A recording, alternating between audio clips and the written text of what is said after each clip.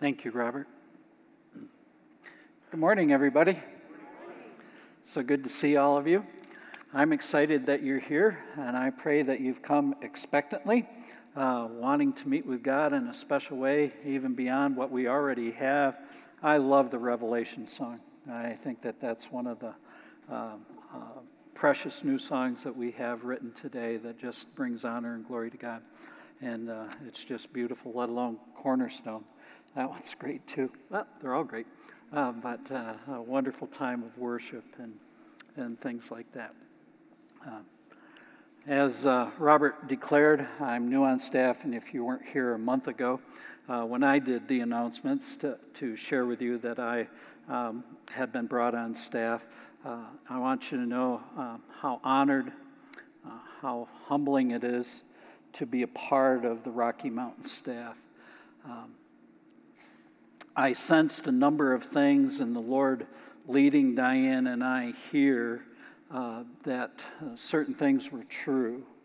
And one of the things that I was quite sure of was the fact that there is a single-mindedness here, a one-accordness of wanting to make disciples who make disciples who make disciples, carrying out the gospel of Jesus Christ.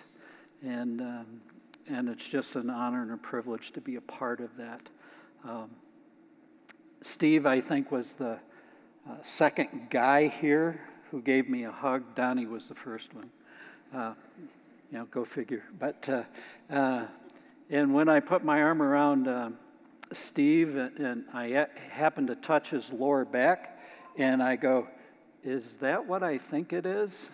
And he goes, "Yeah."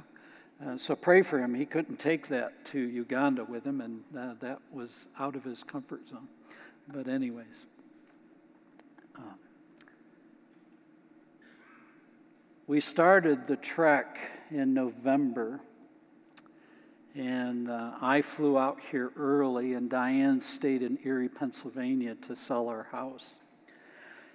And I came out to start reworking the house that we were moving into. The house had been lived in hard, if you will, and had to have some remodeling done, and my son-in-law and I did that together. We moved out here to be closer to our two youngest daughters. We have been blessed with 4 children and 9 grandchildren.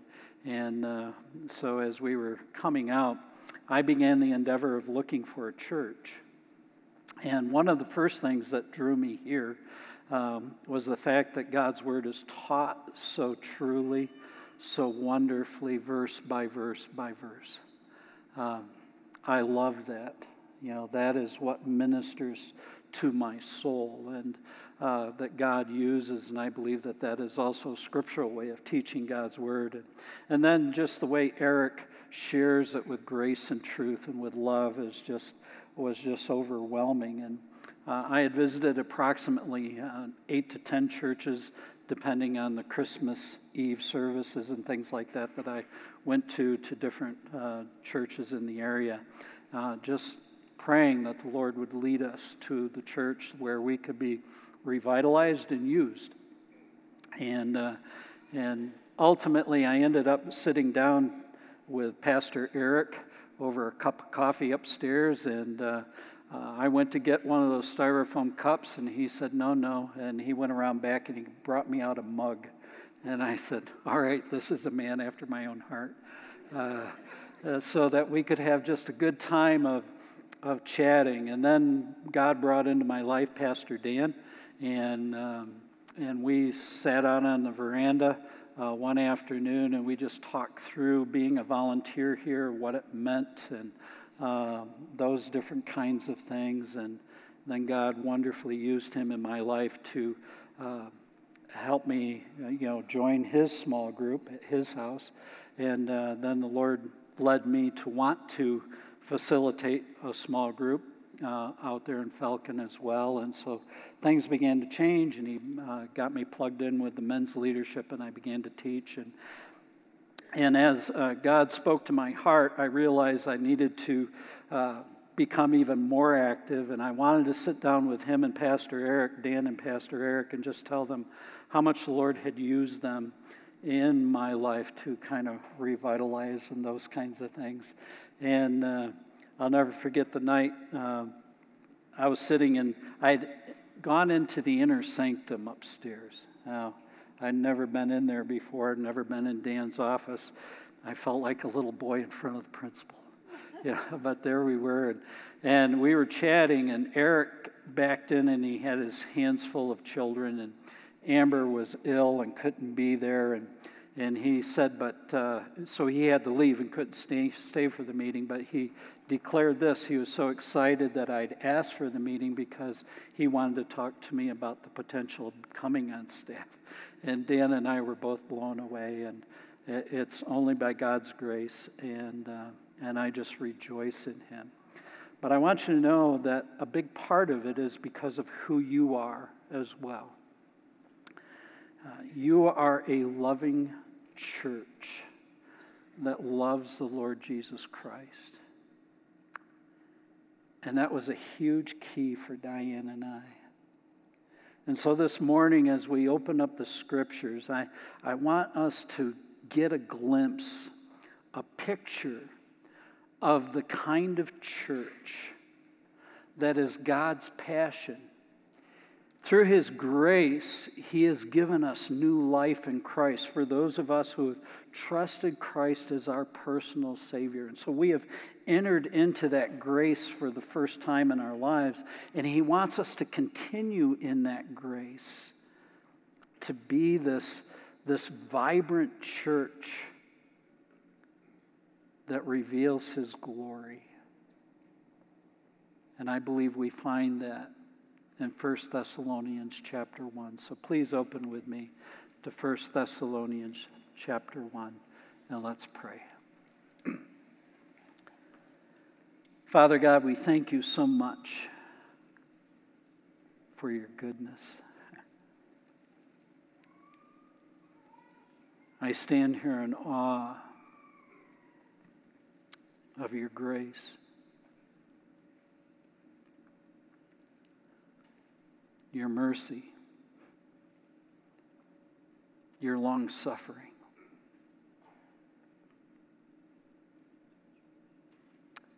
Father, as we worship in your presence, as we break open the bread of life, the Word that was made flesh, as we are in your presence, Father, I pray that your Word would just fall fresh upon our hearts this morning, that it would bring encouragement and strengthen.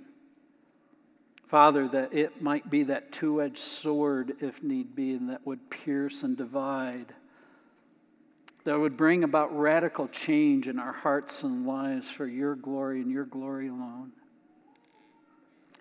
that you would minister to the hurting, that you would give hope to the hopeless. And Father, only you can do that through the power of your Spirit this morning. So we ask your hand of blessing upon these few moments together. For it's in your Son's name, the very name of the Lord Jesus Christ, that I pray. Amen. God's grace, God's passion. We understand God's passion because we see it in the cross. We see it in the wonders of the resurrection. We see all of his heart's desire for his creation and providing salvation for us, providing for us that forgiveness of sin to where we can have this dynamic relationship with him. And as we look at this beautiful little epistle and this wonderful teaching and this wonderful area where Paul was inspired to write to the folks in Thessalonica, I want us to understand one thing, that Paul was used to plant this church. It starts with Paul, Silvanus, Timothy, to the church of the Thessalonians and God the Father and the Lord Jesus Christ. Paul had been used of God to plant this church. Pastor Eric in Wednesday night has just gone through Acts 16, 17, and following. And it is there when Paul is in Philippi, and for all of you who know that story, he gets beaten for sharing the gospel of Christ along with Silas. And they are thrown into the inner dungeon and put in stocks. And rather than weeping over their soreness, or rather than being angry and frustrated at God because of where they find them, we see them praising God and singing hymns, which for me is just a radical thought. I can't imagine that. And we see the miracle of God in shaking the doors and setting them free, and where he gets to share the gospel of Christ with a man who is about ready to take his own life, the Philippian jailer, as well as all the other prisoners that were there. They had heard the singing and the praising, and they didn't run away when the doors were opened. And as Eric shared, who does that? You know, I'm sure that if one of the prisons nearby, if the door shook and the doors opened and the earth shook, I imagine that 3/4 of them, if not all of them, would take that moment to try to escape. But they did not, because of what they heard.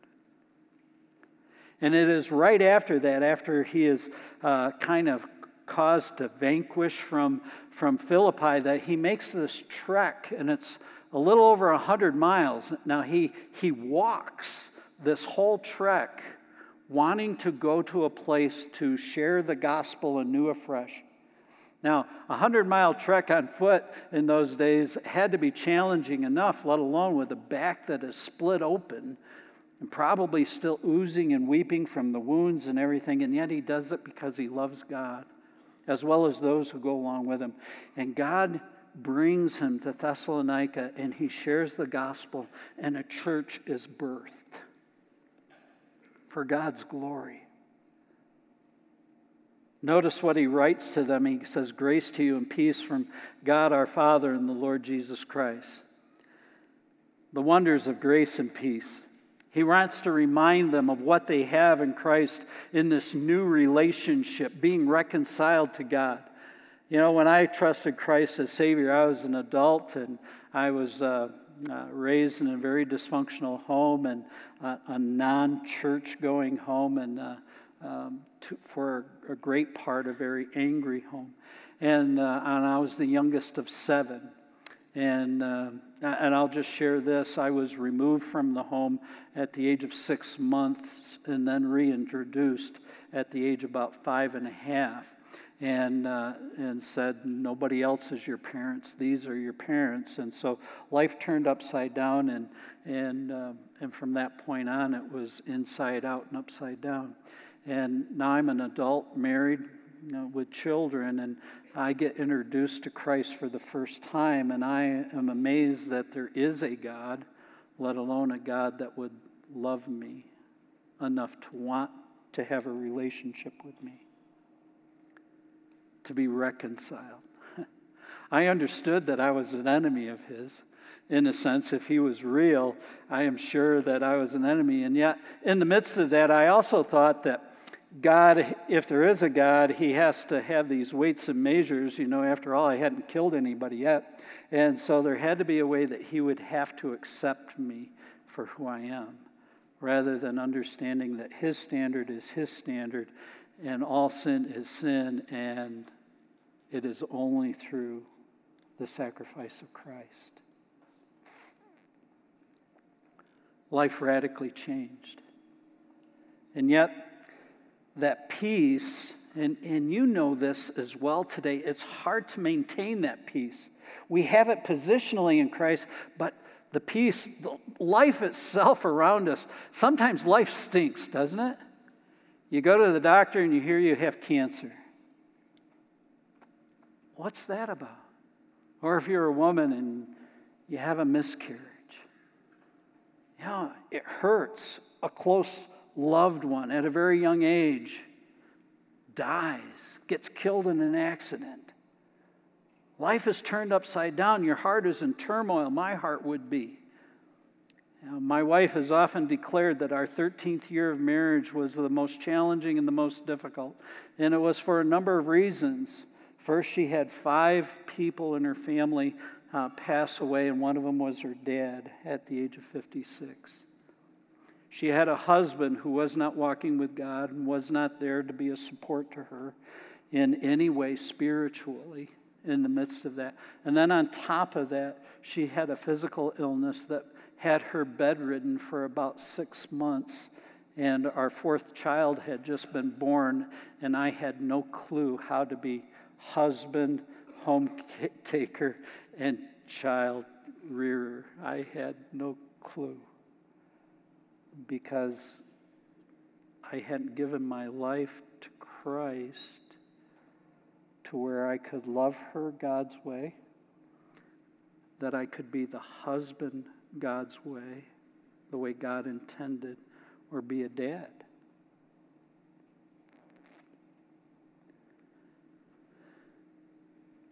But God wants you and I to have this peace in the midst of the turmoil of life. And God had to literally break me of my arrogance and frustration to get to that point. As I declared in the earlier service, I believe I lost over 8 years of being able to serve God in the midst of that. And I don't want anybody to lose that much time and what they can have for God's glory, to be a part of God's plan, to be a part of God's vibrant church. And He wants them to have this peace that really passes all understanding. We want to enter into that, to have a restful mind. As W.H. Griffith Thomas would share in his sermon, The Power of Peace, based on 2 Thessalonians 3:16, he would want us to have a quiet conscience. You know, I struggled with worthiness still, that how could I be worthy of salvation or to serve God because I had done X, Y, and Z out here, or was still prone to do A or B over here. I understood God's forgiveness, but I really struggled with worthiness. And I want you to understand, you and I will never be worthy to be a servant of God. It is only His grand design and the work of His Word and the wonders of transformation, the work of His Holy Spirit through us, as we will see here. Grace and peace. Don't leave here today frustrated. Don't leave here today angry at God. Don't leave here today still bound in your sin. Don't leave here today still in guilt and shame because of yesterday. Walk in the victory that is yours and mine in Christ Jesus. Walk in the power of the Holy Spirit as this church did wondrously and gloriously, because they took this grace and peace. And Paul points out it is grace in practice. Look at verse 2. We give thanks to God always for you, making mention of you in our prayers. Paul loved to pray. He loved to pray for churches. He loved to be able to lift them up before God, wanting God to honor, to bring glory and honor to himself through them. He wanted to bless them. Rocky Mountain Calvary, I want you to understand, God wants to bless you today. He wants to use you today. He wants people to give thanks that you are His children in a dark world. He wants to magnify Himself. And I believe He is. And yet I believe that He could do it more vibrantly, more brightly. We could shine and radiate even brighter as the light of Christ in this culture where we find ourselves here in Colorado Springs, bringing glory to a holy God, passionately, wonderfully, as we walk with Him. Notice how it continues on, verse 3. Remembering without ceasing your work of faith, your labor of love, your patience of hope, and our Lord Jesus Christ in the sight of God our Father. Look at that first aspect. He remembers without ceasing their work of faith. Now think about that for a second. These are deeds that are sponsored or brought about, produced because you have faith in Christ. You and I are meant to and are called to have a growing faith, a deeper trust in who He is, and that is to produce in us Works. Works that draw people to Him. We do them because He is our God and because our faith in Him, our trust is growing. Robert just mentioned Project Nehemiah, and it is a great opportunity for us to enter in and start building a relationship with our community. And it is a deed. We're going to go and do something for them if they will allow us, even if it's just to throw away an old refrigerator or something. I'm not looking forward to carrying a refrigerator, but, doing something for them, pulling weeds out of their garden, just praying for them if they're having a horrible day or a horrible season of life. Chance shared how last year he had an opportunity to come alongside of somebody who was distraught, a very popular person in our day, and I won't mention his name, but had a chance just to pray with him because his wife had died recently and he had just given up hope. That's what it's all about. It is those kinds of things that he was seeing at the church, and you and I have opportunities to do the same thing. It's a labor of love. That is arduous work. That is toil. That is sweat. That is produced by our love for God, loving the Lord our God with all of our heart, soul, mind, and strength. It is not sitting back and saying, oh yeah, I love God. It is something that is seen in our life. It becomes evident, and that's what he is sharing there.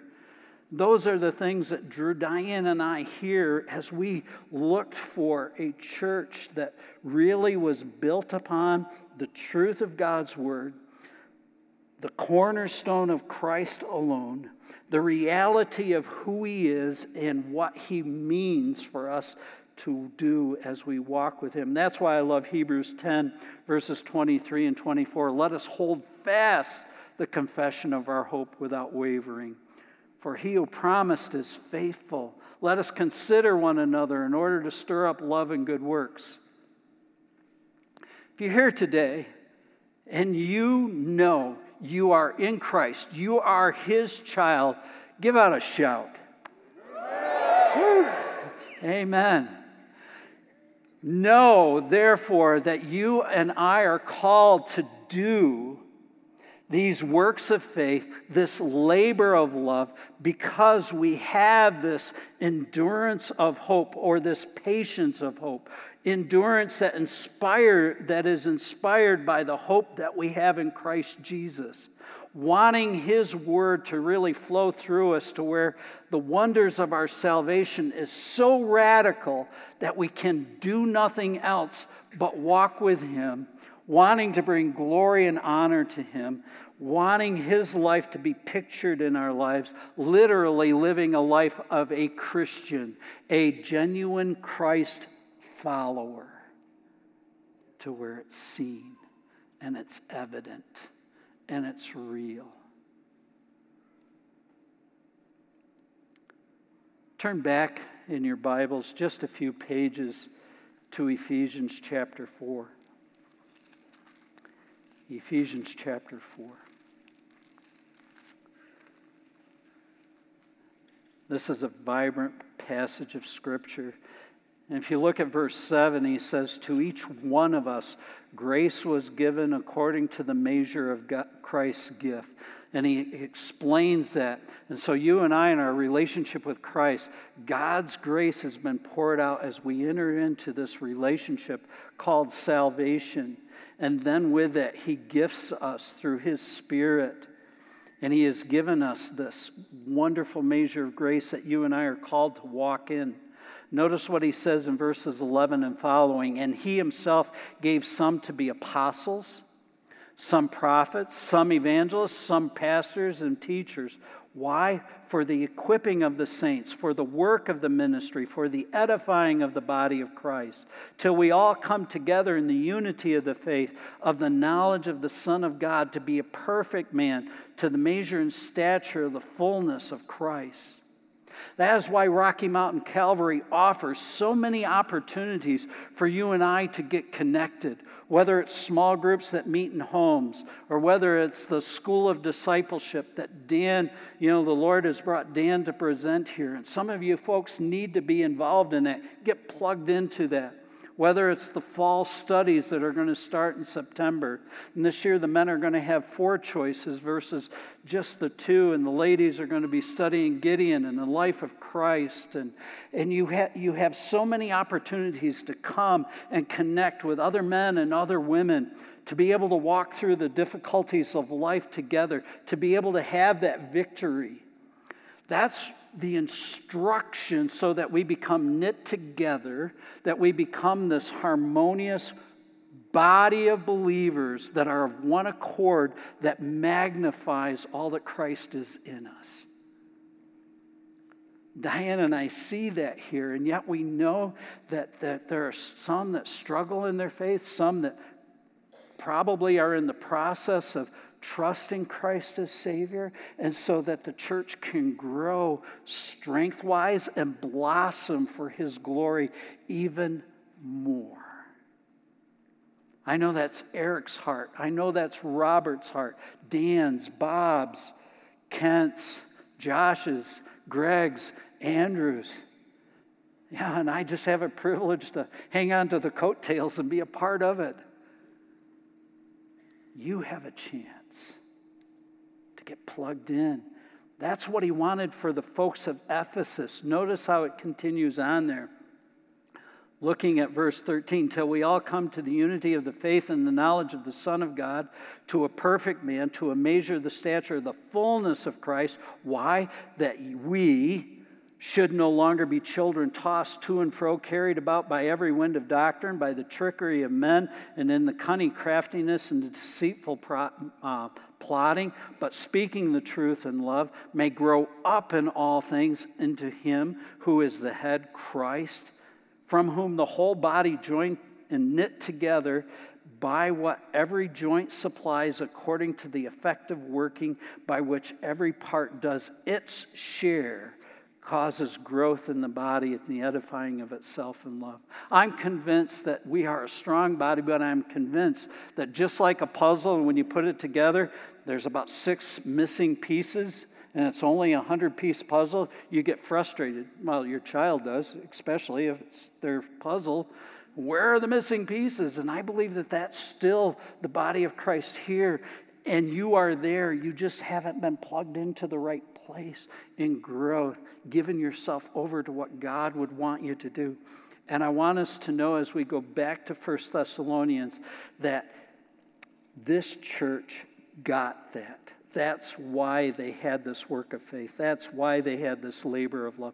That's why they had this patience of hope. That's why Paul could say in verse 4, knowing, beloved brethren, your election of God, knowing that you are saved, knowing that your salvation is real, it is genuine, it is tangible, it is visible, it is not abstract, it is something that is very effectual for God's glory. And it's because they allow the power of God, the Spirit of God, to work in their lives. Look at verses 5 and 6. For our gospel did not come to you in word only, but also in power and in the Holy Spirit and in much assurance, as you know what kind of men we were among you for your sakes. And you became followers of us and of the Lord, having received the word in much affliction with joy of the Holy Spirit. I love the fact, and I think it's just a radical thought, that God would want to take this wretched man and first save his soul and give him eternity in His presence and love, but would then take this guy and fill him with His Spirit. Now think about that. Isn't that radical thinking? If you're here today and you're in Christ, you have the Holy Spirit within you, and that's why it's so important for us not to grieve or quench the Holy Spirit. Because as Zechariah described, it's not by might nor by power, but it's by His Spirit, says the Lord, that anything gets accomplished for His glory. And so being in the center of God's will, allowing Him to pour out His grace and love in our lives, wanting to walk in the power of His Spirit is so key. Up here, we have this little box. And the instructions have been very clear. Don't walk outside the box.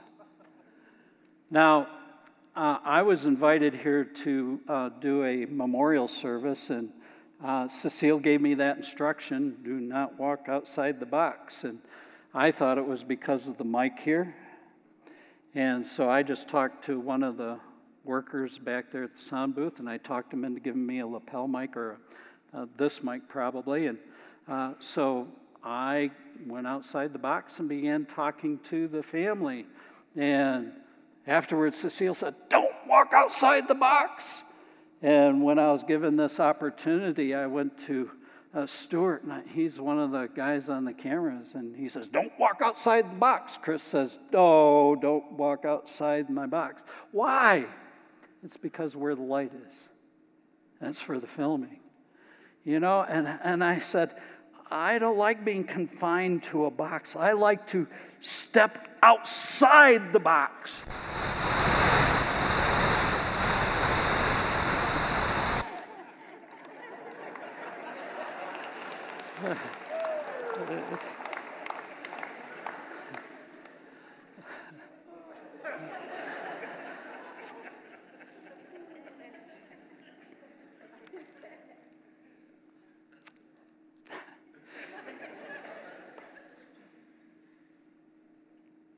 God, in his infinite wisdom, said there is a place of power for each and every one of us.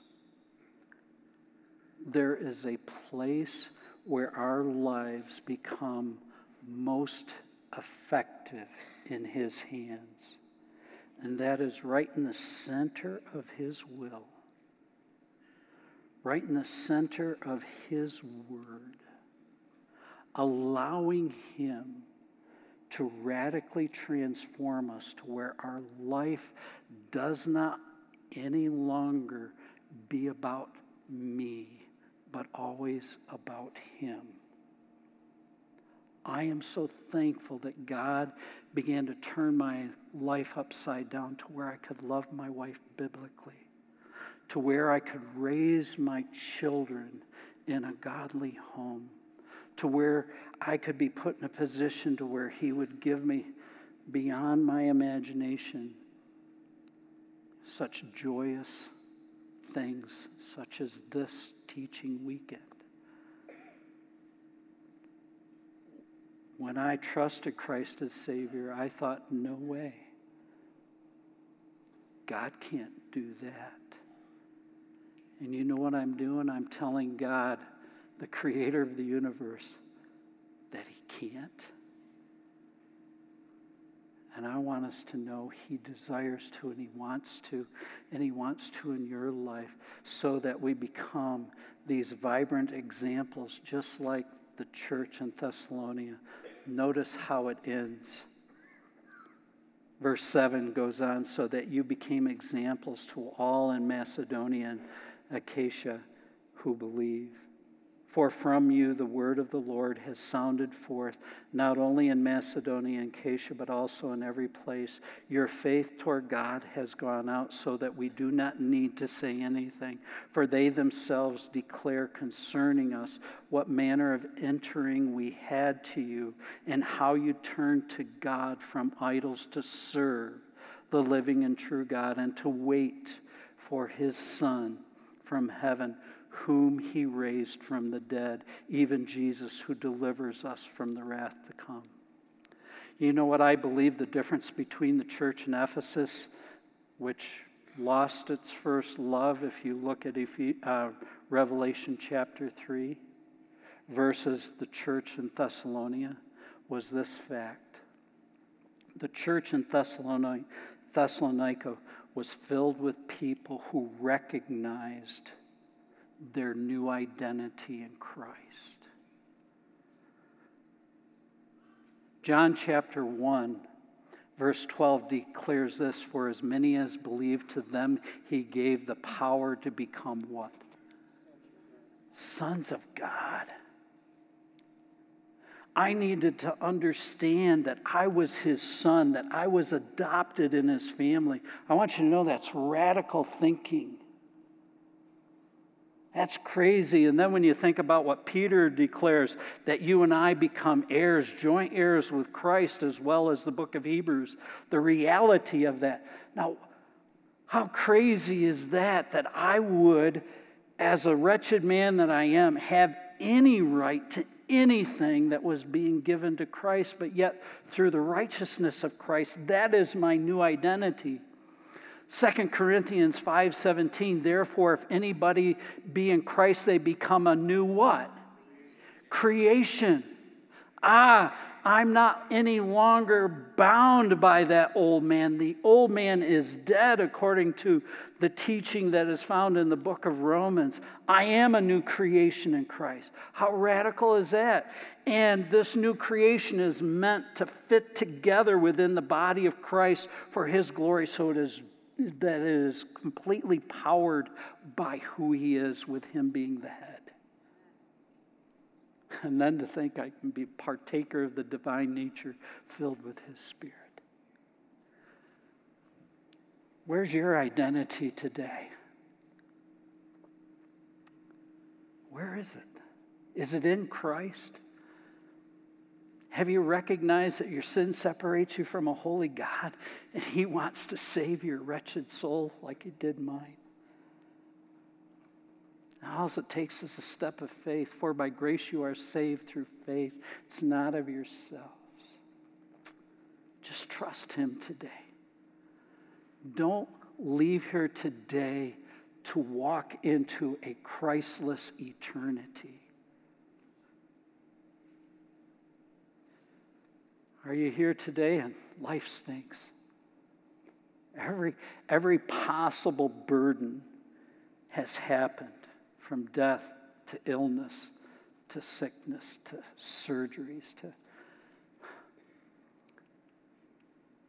I want you to know the God of peace wants you to walk in peace. He is there with you in the midst of it, where God says, yea, though I walk through the valley of the shadow of death, I'm with you. And he wants to carry you through those times. Are you still battling a sin? I want you to know he can give you the victory. Complete victory. It might take some time. It might take commitment. It will take learning how to pray, learning how to allow his word to fall fresh on your heart and mind, to grow you in his grace. But he yearns to do that. Maybe you're just tired. You've been serving God a long time. I praise the Lord for you serving. I want you to know he can revitalize you. He can re-strengthen you. And he can continue to use you for his glory and his glory alone. And he desires to do that. We'll have our prayer teams by the side here.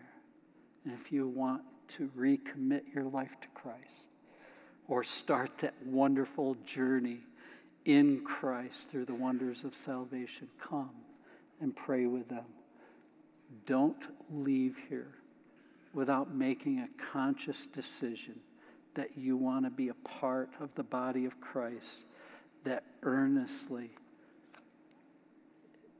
is doing a work of faith, a labor of love, and has this enduring, wonderful hope in Christ, no matter what the world says. Let's stand and pray together.